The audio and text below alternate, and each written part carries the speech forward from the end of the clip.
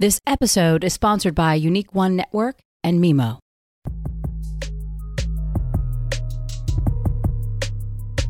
You're listening to On Purpose with Tyrone Ross, brought to you by the CoinDesk Podcast Network. This show is for advisors, by advisors, on all things crypto, and we appreciate you.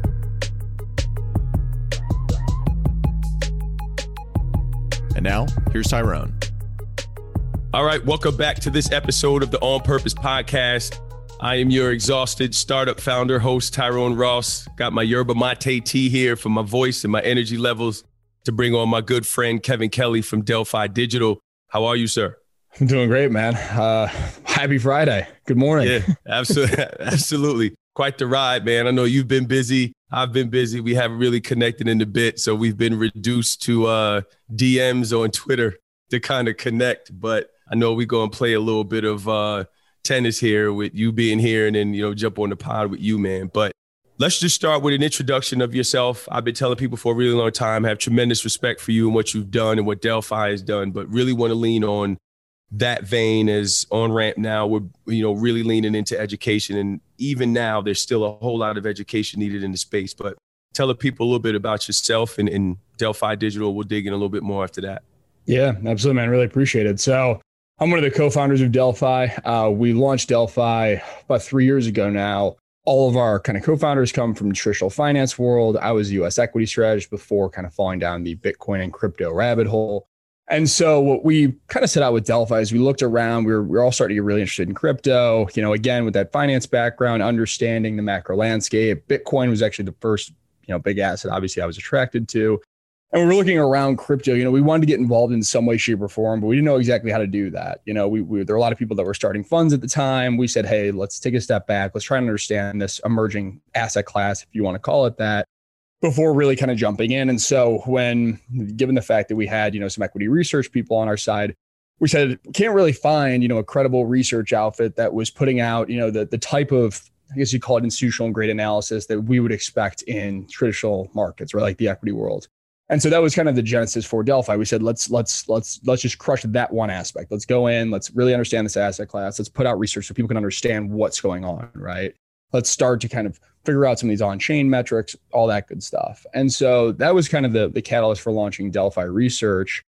Fast forward 3 years now, we've had the privilege of not only having some of the top funds and thinkers in the space as some of our clients, but we've also had the privilege of working with some of the most prominent projects across DeFi, now NFTs, starting to get into some of these creative verticals, a lot of these different crypto projects to help them think through things like token economic design. Again, really kind of leaning on that traditional finance understanding. And so as Delphi sits today, we've got three primary verticals. We've got the research arm that still runs, a basic subscription model. We've got our Delphi Labs arm, which is actually incubating projects and consulting with projects.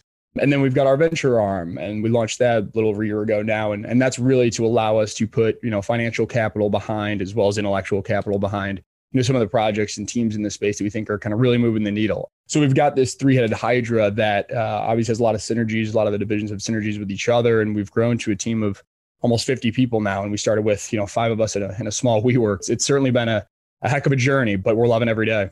I remember the WeWork days. It's funny. Yeah. I was just joking with Zach Prince too. I'm like, I remember going to BlockFi and y'all in that little office right off the elevator, man. Yeah, never forget where you come from, man. It was funny. Our first hire was this guy, Paul, analyst, who reached directly out to us and said, would love to work for you guys.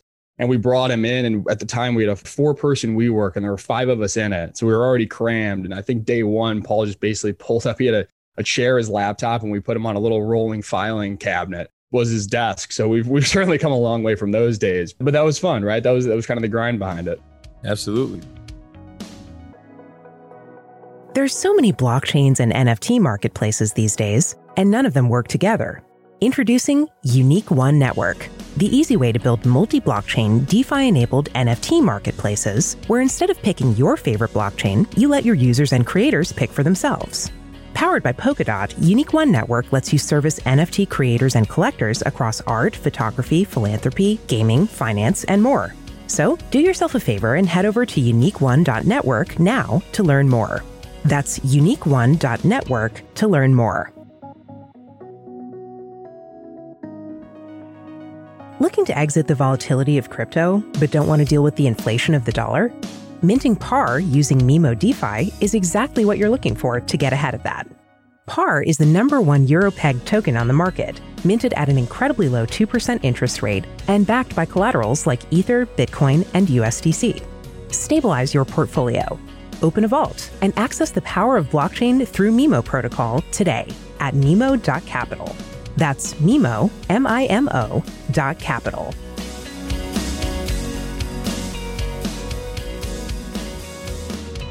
So, one of the things that I love is, and I tell advisors, if you're really looking for research that is familiar to the type of sell side research or just information that advisors get and familiar with, right? Anyone on the institutional side, you guys are the closest to that, in my opinion. There are a bunch of other folks out there doing it. But every time, I'm blessed to have, an account or login with you all and just, read some of the stuff, and the presentation of it is phenomenal. So was that the thinking when you started to put this together? Obviously that traditional background, but you knew that there was a way that crypto would have to be presented. And listen, I'm in your Telegram channel. There's stuff in there that I'm like, no idea what this is. I don't have time to go down there yet. But I still feel like whenever I pull up the pieces that it looks and feels like what I'm used to being, in the space 12 years. Yeah, no. And that was the original idea, was we wanted to kind of marry or I guess bridge the gap between, what a traditional investor would look for in terms of, investment research, but at the same time being conscious that this product would evolve over time and we would have to be kind of nimble with it in terms of what we cover, how we cover it. And so it's a bit of a mesh of both, right? The way in which we try and present it is at a certain point, and being in crypto, there's a certain ethos around things. It's very kind of community and sentiment driven. And so you have to respect that when you're looking into some of these projects, when you're researching these projects, when you're talking to some of these teams. The way in which we try to present it is give you the kind of long-term conviction or long-term outlook of what it is we're looking at, whether it's Bitcoin, whether it's Ethereum, whether it's some of these other, more esoteric crypto assets, kind of lay out the narrative of, okay, here's why we're covering this. Here's why we think, this is potentially bullish or bearish on this. And then from there, we get into, and this is what we really lean heavily on, and I think is what helped distinguish us, is we're extremely data-driven. So you see the rise of new kind of emerging trends, right? NFTs, all of that. We'll go in and say, okay, how much data is there around this, right? How can we actually slice and dice this market and figure out exactly what's going on, where are the opportunities, where are the potential risks? Because obviously there's a lot of risks still within crypto, even if you look at the kind of top of funnel Bitcoin world. So long story short, a lot of what we do is a combination of both understanding the communities, understanding the sentiment, understanding the narratives that are driving crypto, but then putting data behind that and saying, okay, what's underappreciated, right? Or what do we think is going to emerge in the next 6, 12, 18 months? And how can we, help our readers and our members kind of position themselves to take advantage of those trends? Love it. Yeah, that's what I think. If advisors get more familiar and get at home with it, that they'll start to appreciate the angles that you all take. Again, the thread that you posted this week on Bitcoin and addressing, again, you guys are very balanced and truthful in your data because, right, the numbers don't lie. Men lie, women lie, numbers don't. Right. So you look at that, the correlations, the volatility, the digital gold narrative, all of those things. So with that, let's stay there for a minute, because the other thing is a lot of the feedback is, okay, well, this is something that I do want to do. We could do it from two sides. One is you, from doing the research and founding the company, what do you feel if financial advisors should be looking at or paying attention to? Not necessarily metrics, maybe, but that you guys put out that you think could be of value. And then I could kind of fill that in with what I think and also what we've been hearing. But just want to know, like, what do you say from your end? You say, this would be extremely valuable to the RA space. Yeah, I think, and to your point, there's two sides of it, right? And I can get into a handful of even key data providers that we use that anybody can go and sign up for and start to track some of these metrics that we have. And we've got a free research portal as well. So anybody can go there, reach out to myself directly. Happy to give you kind of samples of our stuff. A lot of what we're trying to do at the end of the day is educate, right? That's a majority of our job at this point, is educating both ourselves and then trying to convey that to our client base or our member base. One of the things I think is important, and this is, not to sound preachy or long-term focused, but I do think that having a really strong long-term outlook, right? And not strong in that, you have steel feet and your conviction is never going to change, when new information comes in, but having a clear idea of where you think, at least directionally, the world is kind of going, right? From a macro perspective, in my opinion, is one of the most important things when it comes to understanding Bitcoin and then getting into crypto as well, right? And some of the crypto assets trade at this point, don't necessarily even trade with high correlations to Bitcoin, because you're actually starting to see some dispersion in the market where healthy projects that come out and are actually showing impressive fundamentals and growth will trade as they should, right? It's not just one kind of market at this point, which is really exciting to see as this market matures. But getting back to this longer term conviction, one of the things you mentioned, that thread we put out earlier this week, after we saw that big kind of drawdown in Bitcoin from the all-time highs earlier this year, I came out with a thread and said, listen, I called it the good, the bad, and the ugly. And it was a bit of a chart book. And I said, the long-term conviction we have in Bitcoin has not changed, but the charts and the data is showing that we could be bouncing around this, 30, 35, 40K level. We'd be trading in this range for quite a while. And that was a month and a half ago. And lo and behold, we've pretty much, stayed in this range. And one thing I think is important is you separate that short term versus the long term, right? Longer term, however, my conviction has never been higher in Bitcoin, because if you look at all of the kind of narratives that are driving markets today, right, or it's starting to seep into traditional markets, you've got ideas of obviously inflation really kind of ramping up and coming back. You've now got the narrative that the Fed might be tapering their bond purchases or raising interest rates.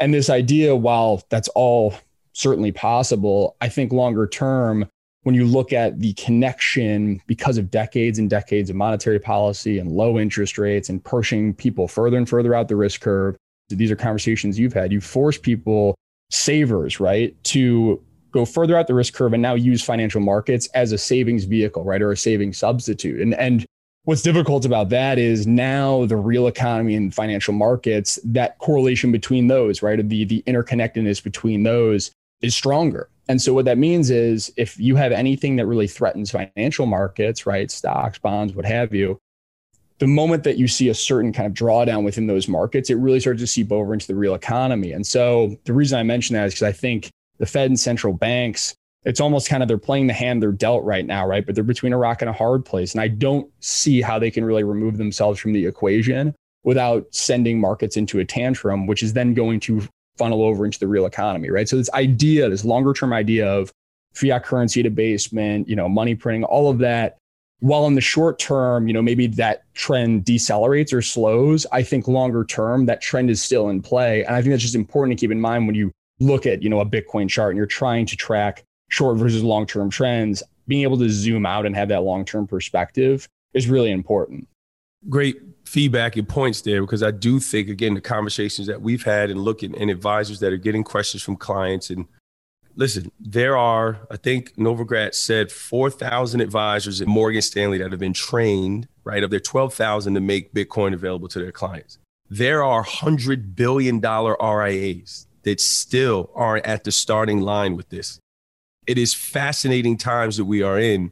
Everyone is looking at it as, I say, long dated call option on the store value. Mm-hmm. The digital gold thing, I'm a little iffy on, but that's just me. Everyone that we talk to is a long-term view. One of the things for me is, okay, well, now we can't use discounted cash flows or the capital asset pricing model here or all of these different things. How do we get advisors to say, okay, this is a network. It's a monetary network. How do you find value here?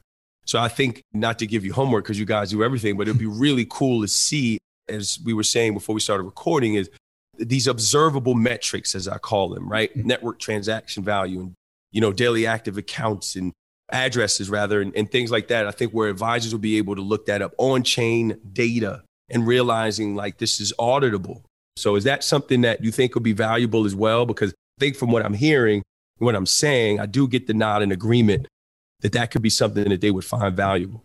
Yeah, definitely. Two things I want to hit on there. One, to your point, the on-chain metrics and what I love about this space and being, research analyst in this space is it is auditable, to your point, right? A lot of this data is readily available. Now, being able to pull or query that data isn't necessarily easy. And so you've got a handful of providers that we use literally on a daily basis. Dune Analytics, Glassnode's a big one, especially for Bitcoin on-chain data.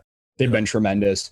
And looking at these things and what we try to do with our research is, okay, how do you use these on-chain metrics and look at holder trends and the amount of transactions that are happening? How do you actually use these to not just predict where price is going, but get an understanding of what's happening within the Bitcoin market, right? Why are things happening the way they are, right? Why do we see a large drawdown from 64K to, I think it's trading right around 32 today, right? Basically got sliced in half. We look at things like open interest and how much leverage is in the system, because again, you have these permissionless networks and you have a lot of, we'll call them centralized exchanges that operate in the gray area, right? For lack of a better word, that allow you to take on a lot of leverage. So if you're retail, right, and you're coming in and you're levering up your positioning, knowing how much leverage is in the system can also help you kind of prepare for big drawdowns, or to the flip side, big upward movements. So the first part is, yes, the on-chain kind of data is really, really important for understanding this. And there's a lot of great providers out there now today that you can literally sign up for and start to do, your own homework, your own due diligence on this. The other point that you brought up that I think is also really important to hit on is we try and take a very pragmatic view of Bitcoin and the crypto market, right? Yes, we buy into the long-term thesis. Yes, we've fallen down the proverbial crypto rabbit hole. But at the end of the day, if you look at something like Bitcoin, right? This concept I mentioned, broad-based fiat currency debasement and all these kind of bigger, buzzwords or terms, the narrative that sets up Bitcoin's long-term success, what we think will be its long-term success, isn't necessarily just isolated to Bitcoin. And what I mean by that is starting points are really important here, right? So monetary debasement not only should boost the price of Bitcoin, but it also is going to be a tailwind for things like precious metals, gold, also equities, right? If there's some scarcity that in that sense, and these risk assets. And so that's not to say that the S&P 500 can't continue to break new highs. I can't say that gold can't, get back up above 2,000 an ounce and probably even push, well above that.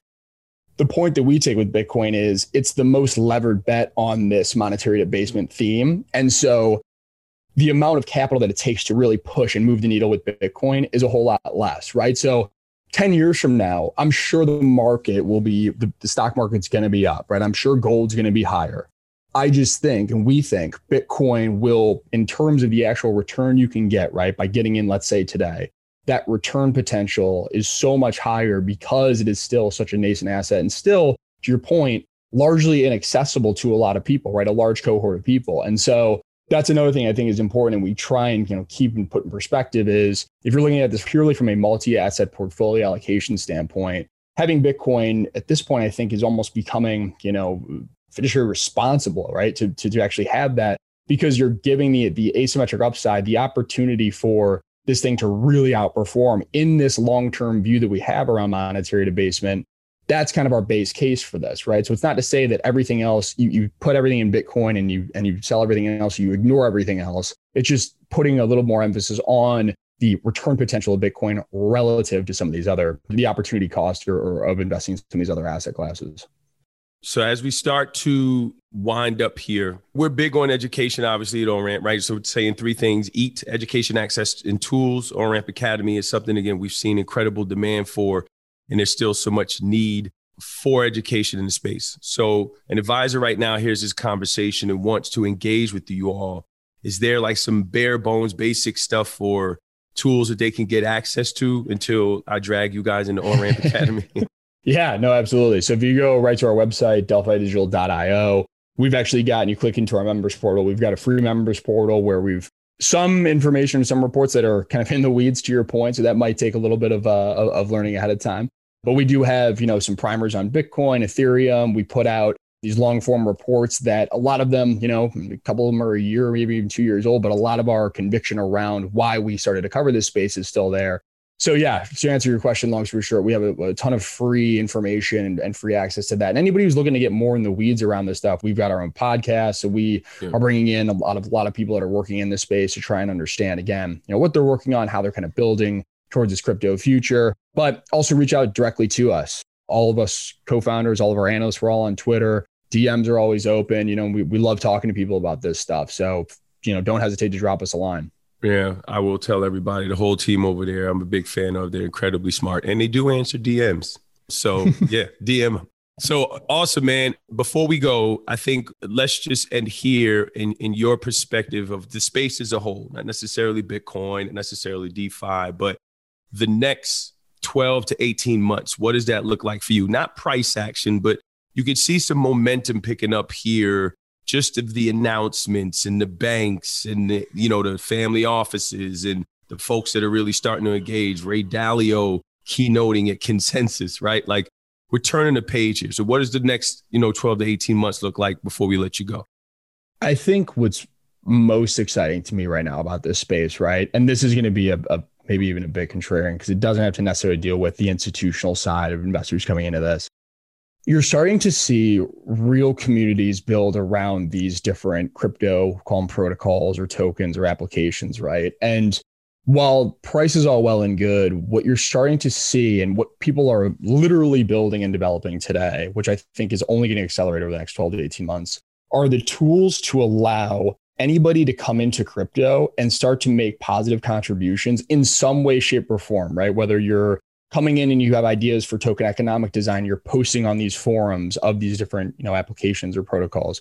Whether you're coming in and you're able to serve as a moderator, right? Because maybe you're just starting to get your feet wet, but you want to be actively participating in these groups and these communities.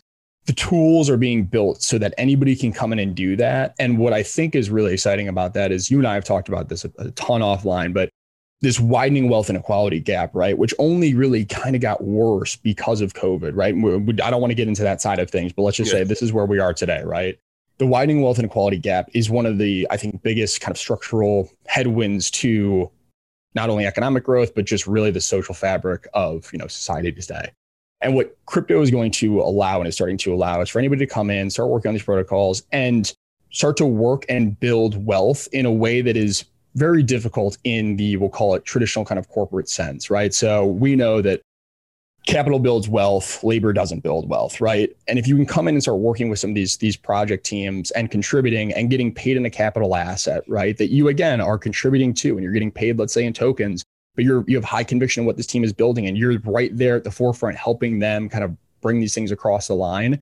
I think that is extremely exciting because then when you talk about what the future of work looks like, right? And this is more kind of 5-10 years down the line, I think the future of work is going to be entirely revamped and the tools and the infrastructure that's needed to support that type of kind of remote work is being built almost hand over fist today in crypto, right? And it's very early stages. We're just starting to see this kind of sprout up, but that's really honestly what long-term makes me super excited about being in this industry. Throwing chum in the water, bringing up wealth and equality at the end of the podcast, man. We could go another. I just want to keep talking to you, man. That's all it was. I know, man. This has been awesome. So before we go, best place to reach you, to reach everyone, over at Delphi, hit them with it. Where should they go? Yeah, we're on Twitter, Delphi_digital. DelphiDigital.io is our site. You can reach directly out to us there. Myself, I'm on Twitter, LinkedIn, all that good stuff. Kevin_Kelly_Roman numeral 2. is my Twitter handle. But yeah, feel free to reach out, DM, whatever. Awesome. You guys know the drill. If you made it this far to the podcast, when you log off here, please go to nokidhungry.org. Feed a hungry child if you can. And whatever you do in life, make sure you do it on purpose. And by the way, Bitcoin for Advisors, October 6th, I believe. I think it's October 6th. We live in NYC. So come out, chop it up with us. I think Mr. Kelly will be there. If not, we'll confirm him and get him there. So y'all mark that down, October 6th, but go to nokidhungry.org, live life on purpose. Mr. Kelly, I appreciate you, man. Look forward to seeing you in person very soon, sir. I appreciate you too, sir. Have a great one. You've been listening to On Purpose with Tyrone Ross. This episode featured Tyrone Ross with guest Kevin Kelly. This show is produced and edited by Michelle Moussel with announcements by Adam B. Levine and additional production support from Eleanor Paul. Our theme song is Lambo Dreams. Have any questions or comments? Send us an email at podcasts@coindesk.com or leave us a review on your favorite podcast player. Thanks for listening.